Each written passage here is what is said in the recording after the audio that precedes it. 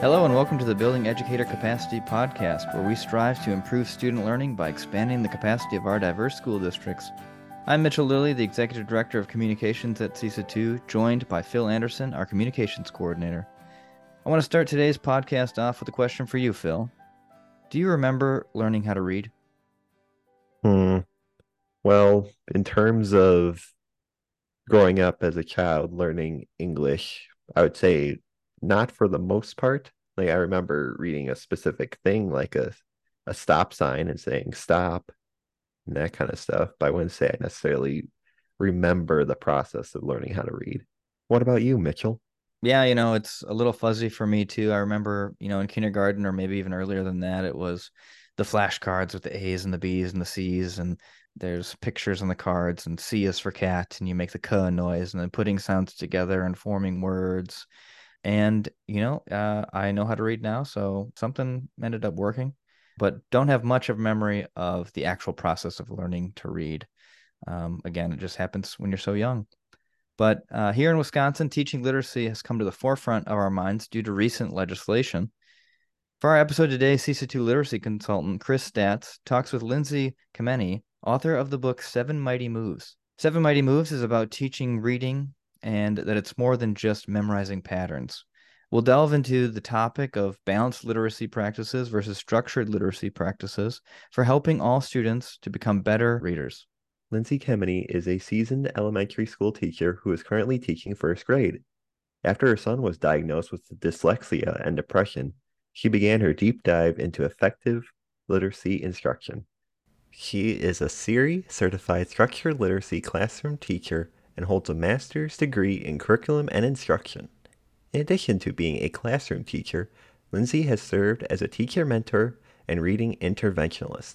She enjoys presenting locally and nationally and co-hosting the Literacy Talks podcast. Thank you so much for joining us today. I'm Chris Statz, a literacy consultant at CESA 2, and we're going to be starting a book study of Lindsay Kemeny's book, Seven Mighty Moves, soon. So I've invited Lindsay to talk with us about her story, how she came to write a book, and her journey with the science of reading. So for those of you who are new to learning about the book and the author, Lindsay Kemeny, let's get to know more about her. Hi, Lindsay. Tell us a bit about yourself and your journey in education to where you are now. What inspired you to get into education?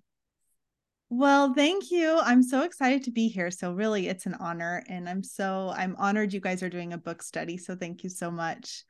I've always loved teaching. I remember, coming home from school when I was a little girl and like setting up my stuffed animals and then reteaching the lesson to them.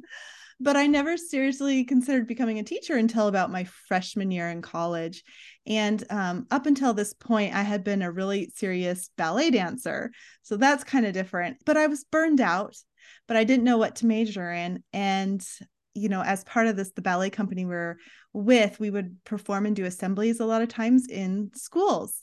And so it was being in that elementary school setting that I started to think, I like this. Okay, maybe I'll become a teacher. And so that's what I did. And I taught, for about 5 years, I taught second grade first. And then I took a break, like a 12-year break from teaching, where I wanted to be able to stay home with my children. I have 4 children. And then when my youngest was about in preschool, I returned to the classroom, and I've taught kindergarten, second grade, first grade, and intervention for, grades K-6. Wow, that's so interesting. I have heard you talk so many times, and I've never heard the part about the ballet dancing. So that's really, I love that. And actually, I did the same thing. I took a break for about 8 years and was home with my kids. So Okay. I wouldn't trade it for anything. It was a really, really wonderful time. So I actually heard about you first from your blog post, Sink or Swim, the appearance of reading. Can you tell us about that and then what prompted your post as well as the impact afterward? Yeah. Okay. I love that that's how you first heard of me. Yes, the Sink or Swim post. So I was heavily trained in balanced literacy. And so I would use these strategies based on the 3 cueing system. I would say, look at the picture. Does it give you a clue when a student came to a word they didn't know? Or be like Skippy the frog, skip over the word, read the rest of the sentence and then figure out what the word is. And I had never thought, I didn't think twice about those initially. When I was teaching second grade, I didn't really think about it. But it was when I was teaching kindergarten that this really hit me, because in kindergarten, you're spending all this time teaching the letter names and sounds, right? And then I pull the students back to my small group table and I wanted them to practice those sound spelling correspondences that I had taught them.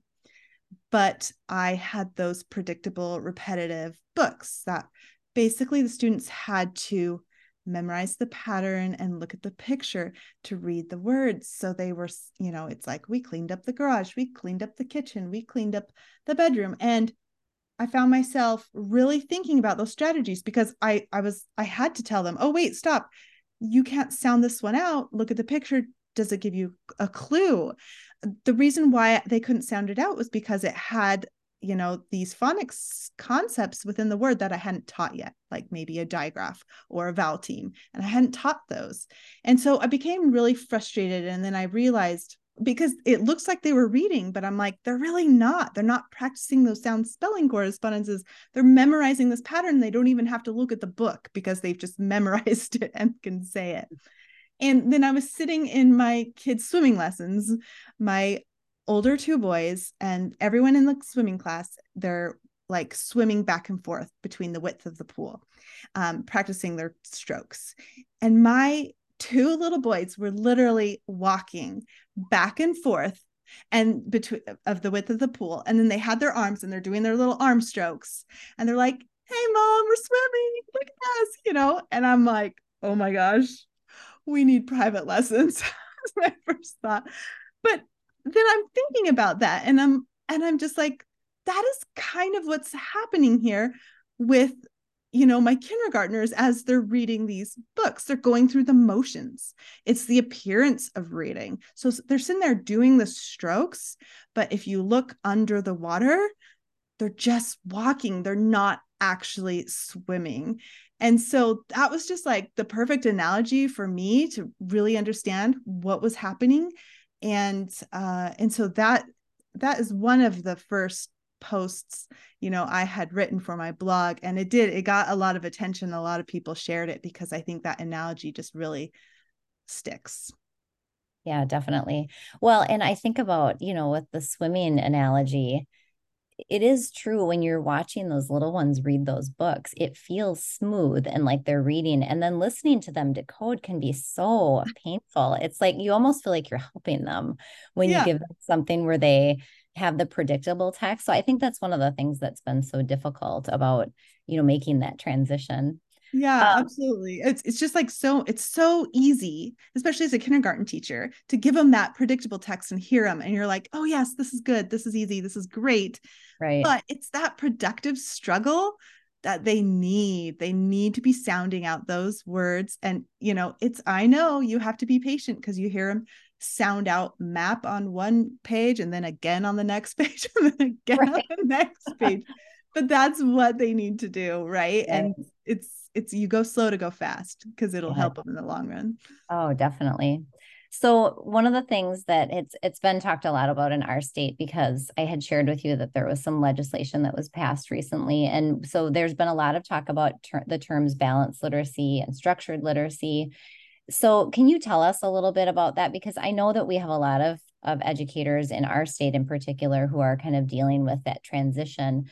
And just maybe talk a little bit about why you think that's challenging, and then maybe some of the misunderstandings or confusion by those terms. Okay, yeah. So, like I said, I was heavily trained in balanced literacy, and I used to say, this is the best way to teach reading, and I was always say that. And teaching reading was always my favorite thing. Then really what happened the same year is, like I said, it was my first year teaching kindergarten. And as I said, I was starting to get a little uneasy because I was like, oh, these prompts that I'm using, this is giving them the wrong idea of what reading was. That same year, my own son, he had been really struggling to learn to read. And this is my third son. So my first two learned to read so easily and effortlessly, it seemed like. And this little guy, I'm doing all the same things. And he was struggling to learn to read, to learn his letters. And it was almost embarrassing because I'm like, I'm a teacher and I can't help him. And I'm doing all the things I had been taught in my balanced literacy training, and it's not working. It's not working for him. And finally, the end of his second grade year, we did some outside testing done and found out that he has dyslexia. And that really started me on my journey, because I had to find out, what do students with dyslexia need to learn to read? Well, that brought me to, what does everyone need to learn to read? What happens in the brain when you learn to read? And it's just this misconception that students with dyslexia need something completely different, because structured literacy is so good for them, but it's also great for everyone else. And I became really angry at the things I was being taught, that the things I was learning, because they weren't aligned with what I had been taught. And some of the things I had been taught, either there was no research to back it up, or literally had been debunked by research. And that was just so hard for me. And so I think sometimes that is why it's hard for some teachers maybe to make this transition, because like before I just thought, well, there's always going to be students that struggle, or, oh, that students, their parents just don't work with them enough. Well, guess what? I saw firsthand that I was working with my son, more than my older two kids, and he was still struggling to learn to read. I needed the right tools to help him. And so it was just amazing for me to see the difference in, not only as I started applying what I was learning with my son, but in my normal general education classroom, because I knew how to help everyone in the class. And so I think that's one reason why it's hard. Or the other thing is that, yes, balanced literacy works for some kids. And there's this great graphic, it's the ladder of reading. And it's like, about 40% of our students are going to learn to read no matter what we do. But if we make the shift, and now, like, why not teach in a way that hits everyone in the classroom, and not just, the top 40% that will learn to read no matter what. And so that was so exciting to me to say, okay, these kids in my class are struggling. I have so much clarity now. I can dive deep into what exactly they need. I can have a really strong tier 1 instruction, and I can meet the needs of all my students. I don't know. It's just really exciting. And for me, I saw, because my son has depression as well. And his depression, he was diagnosed the same time as his dyslexia, and it all centers around his struggles learning to read. And that's the other thing that changed me, because he was so young, but he was struggling with suicidal thoughts. If you hear your 8-year-old child say that he wishes he were dead, that changes you, and it changes me. And I just realized, like, the ability to read is so tightly connected to our self-esteem. And I did so many things to help my son's depression, but what I found, what helped him the most, was the ability to read, because as his reading improved, his self-esteem improved. And it's just been neat to see that process repeat, really, with other students in my class, where I see, they are coming in. I had a second grader coming in reading 3 words correct in a minute. She was very behind. She was closed off. She was quiet. She was sad. And to see her blossom throughout the year as her reading improved. And she finished the year, second grade, on grade level, reading, I can't remember now, it's like 80 words correct per minute. Maybe it's more, it's like 87. And just the difference. And so I just think the gift of literacy is just one of the greatest gifts we can give these kids. So sometimes I think that challenge you were saying, what's the challenge between shifting from balanced literacy to structured literacy? Sometimes it's just not realizing, because if you're like me, I'm like, balanced literacy, that's the best way to teach reading, but I hadn't tried anything else. And once I kind of switched and saw, no, now I have more clarity. Now look, I can reach all the learners. Sometimes that's one of the big steps. And it's also hard to realize, like, I had guilt when I was like, wait, the 3 cueing system has been debunked, and I was teaching that. And that's, it's creating, habits that are hard to break. and I was doing something wrong. And that's really hard. It's really hard to take a hard look at your teaching to see what's effective and what's not. So that's definitely a challenge. Yeah, I totally agree. And I think I always keep thinking that we can all ground ourselves. We all want students to be readers. And I think we all understand how important it is. It's just finding ways to, like you said, it is difficult to face that you have been doing things that sometimes were even, they weren't supporting students as readers at all. They were actually strategies that poor readers use. So I think that's a really, really good point. I'm glad that you brought up about dyslexia too, and about how, those strategies are really a lot of the same. I love that ladder of reading that you mentioned. That's Nancy Young's ladder of reading. I think that's a really great graphic to just think about how all students benefit from structured literacy. Great. Well, thanks for sharing that about your son too. I can't imagine how painful that would be. And so I'm so glad that he's doing better. But I'm sure that was a lot of work. And so I'm really glad that you shared that. So thank you. So I think that I just love your book so much. I think it's really accessible to anyone who, no matter where they are on their journey, because I attend a lot of webinars and there's always a wide range of people who are kind of like just starting the process or who have been, looking into things for a while. So can you just tell us a little bit about like what prompted you to write the book? And then what it's like when you first wrote it, what were your hopes for who was your audience and what were you thinking, would happen with it? Yeah, well, it kind of goes back to why I started my blog, because I just became so passionate. Like I said, I was seeing the difference in my son and my students, and I was angry myself that I hadn't learned these things. So I just was like, I want to share what I'm learning as I'm learning it, because I think every teacher deserves to know this stuff and every student deserves a teacher who knows this stuff.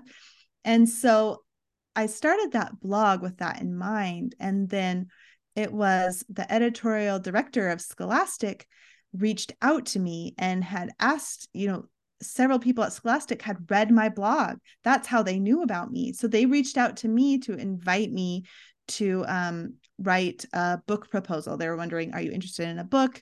And we met with them and I had to write a book proposal. And then I just thinking about, I want to help so many teachers out there, because I see also a lot of questions for even those that are learning about this research and they're learning about structured literacy. There's a lot of questions about how to apply it.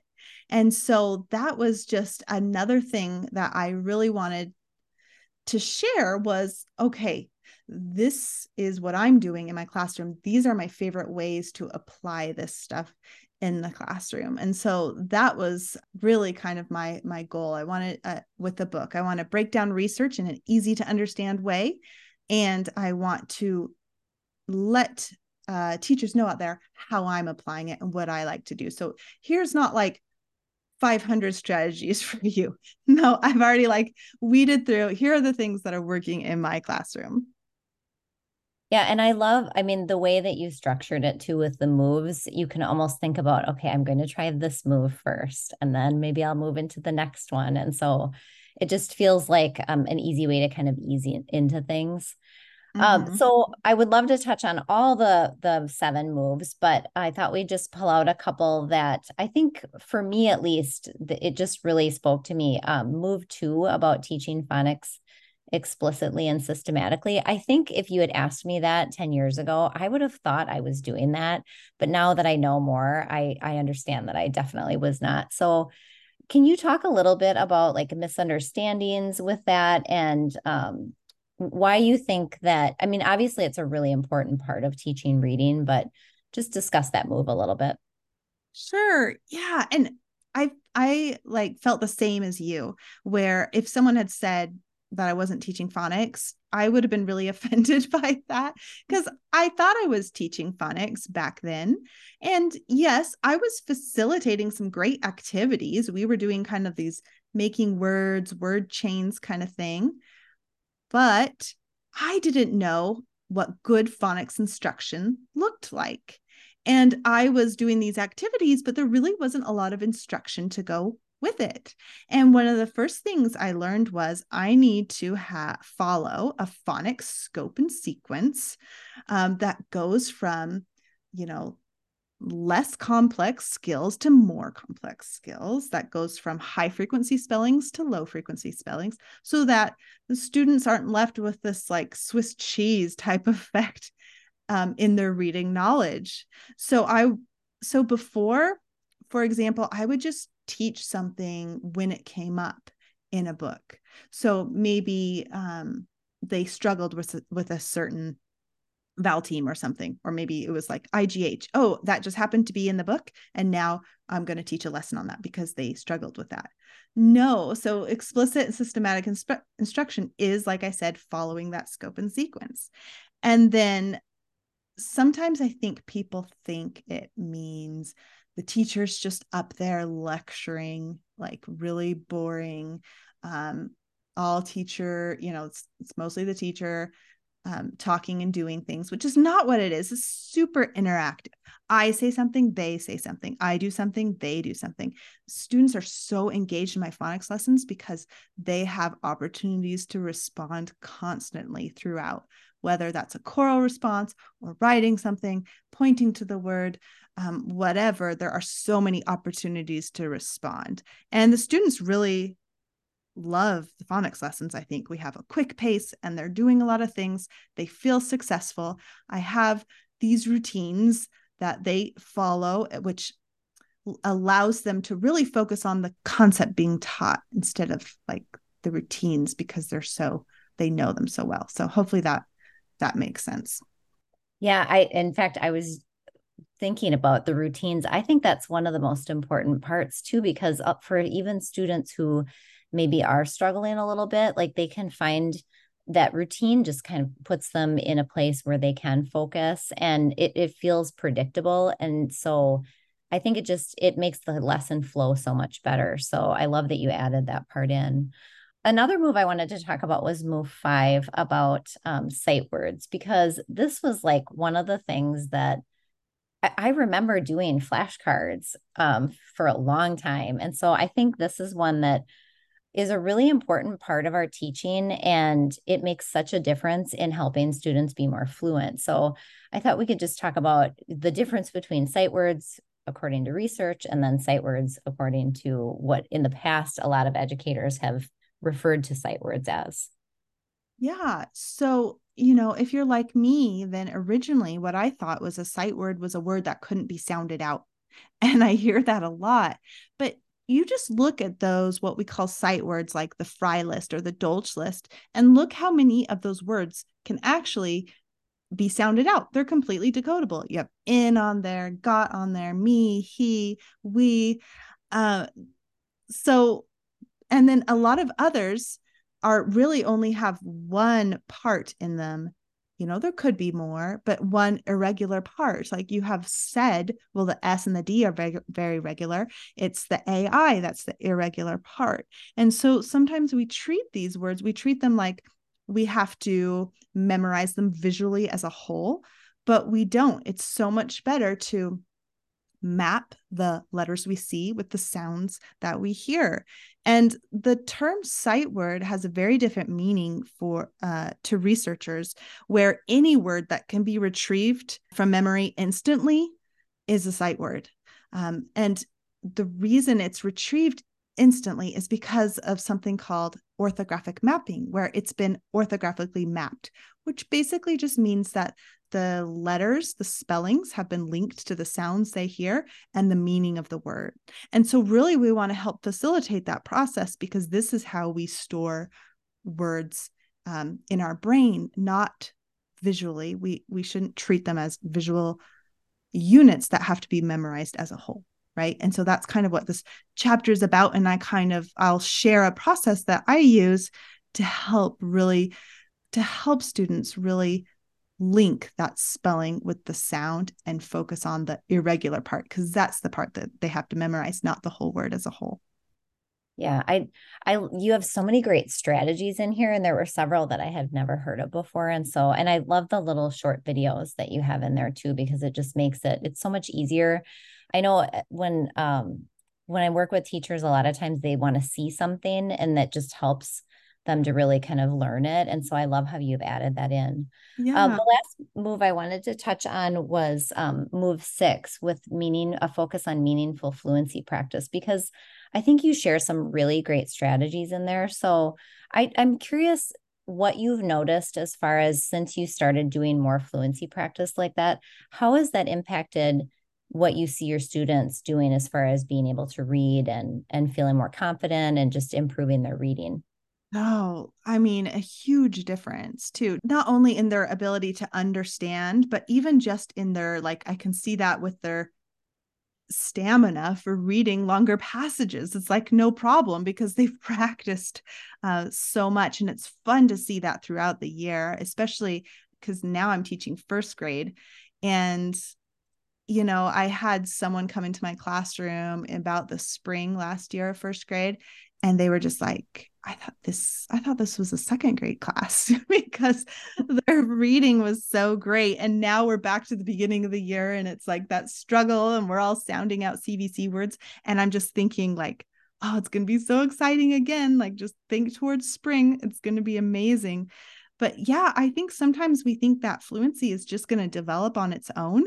But a student that has a fluency problem, if they're just silent reading, that problem doesn't go away. It just becomes inaudible, right? So we need lots of opportunities for them to practice aloud with the opportunity for feedback. And that's really what I try to do in my classroom, is maximize the time they have to practice these things. We were talking about phonics before. We can't teach phonics in isolation, right? They need lots of time in text to practice and apply those things that you're teaching in other parts of your day. Yeah, and with the routines too, that just makes everything run so much more smoothly too. So I love how you added some of those in. Yeah. One thing I was thinking about, and this has actually been for me as I have just really dove in and tried to get more information. It's really hard to keep up with everything. And so I was just curious, because now I get emails every day about webinars, and I have so many books stacked up, and more coming in my Amazon order. And so I'm just curious, like, what are the ways that you keep up on research, and maybe some recommendations you have for someone who's just getting started, or, just kind of sort of dabbling in trying to figure out what structured literacy is. And then also for those who are a little bit further on, are there any sources that you would recommend? Yeah. Okay. Well, you should know I'm just a huge literacy nerd. So I definitely, like, I'm always learning because I love listening to good podcasts. I love listening to webinars. I go to literacy conferences. I follow certain people on social media. And so all these things, which I know, not everyone does, and that's okay. I'm just a little overzealous about it. And if you're new to it, there's a website called Reading Rockets, which is great, that has a lot of information on it. And the same kind of parent company that does Reading Rockets just started a new website called Reading Universe that also has a lot of good quality materials. Reading Universe is just barely coming out. It's kind of their beta website, and it's a little more focused on the how and applying these things. So those are great. If you want to go right into the research and maybe you're not new to it anymore, there's a lot of researchers that are active on Twitter, which sounds funny, but you can, if you see me on there, you can follow me and see some of the people I respond to. Or that I follow. That's actually a really fun place to connect with people. You can, they'll tweet out a new research study that just came out, and there'll be talk about it. And so it's kind of fun to follow those conversations.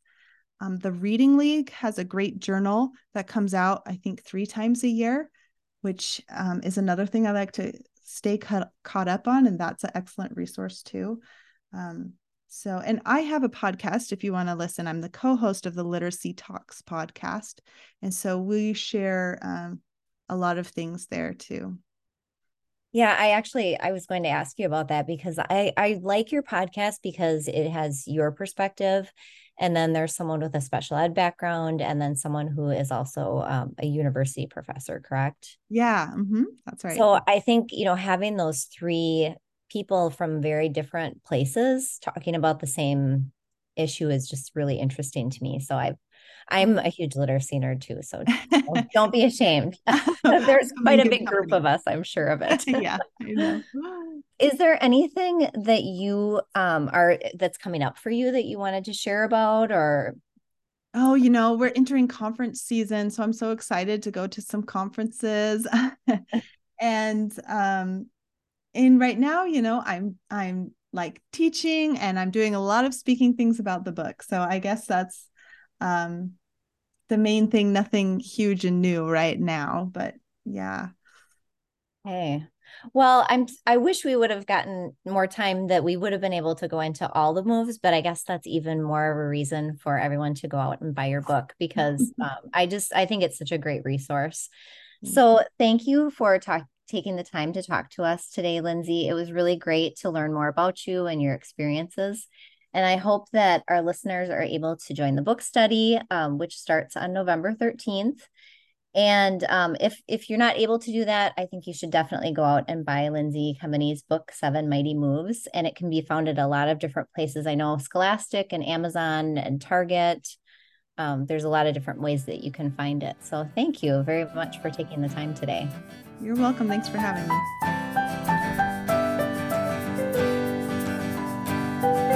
Thank you to Chris and Lindsay for the great conversation around literacy.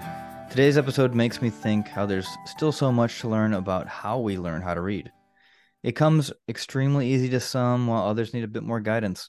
I think as we move forward to teaching literacy in Wisconsin and throughout this country, it comes back to using research-based practices and teaching kids how to react and decode new words and phrases rather than memorization. And being able to read is something that plenty of us take for granted, right? While the ways our teachers taught in schools may have worked for us, it's always about making sure that everyone gets a chance to learn and grow. A lot of our podcast episodes focus on how teaching practices are transforming to meet the needs of all learners in all sorts of disciplines. And I think the ways that we're rethinking literacy that we've heard about today can go a long way towards other educators applying these structured literacy practices in their classrooms. If you're listening to this episode when it first airs, check out our book study series starting this November, which will be covering the book by Lindsay, Seven Mighty Moves. Check the podcast description for a link to register and a list of ways to interact with other content from her. Thank you for listening to this episode of Building Educator Capacity. To be the first to know when our next episode lands, subscribe on iTunes, Spotify, or wherever you get your podcasts. Special thanks to Miss Liz Elliott, Band Director at Evansville Community School District, for providing the music for this podcast. We'll see you next time. Thanks, everyone.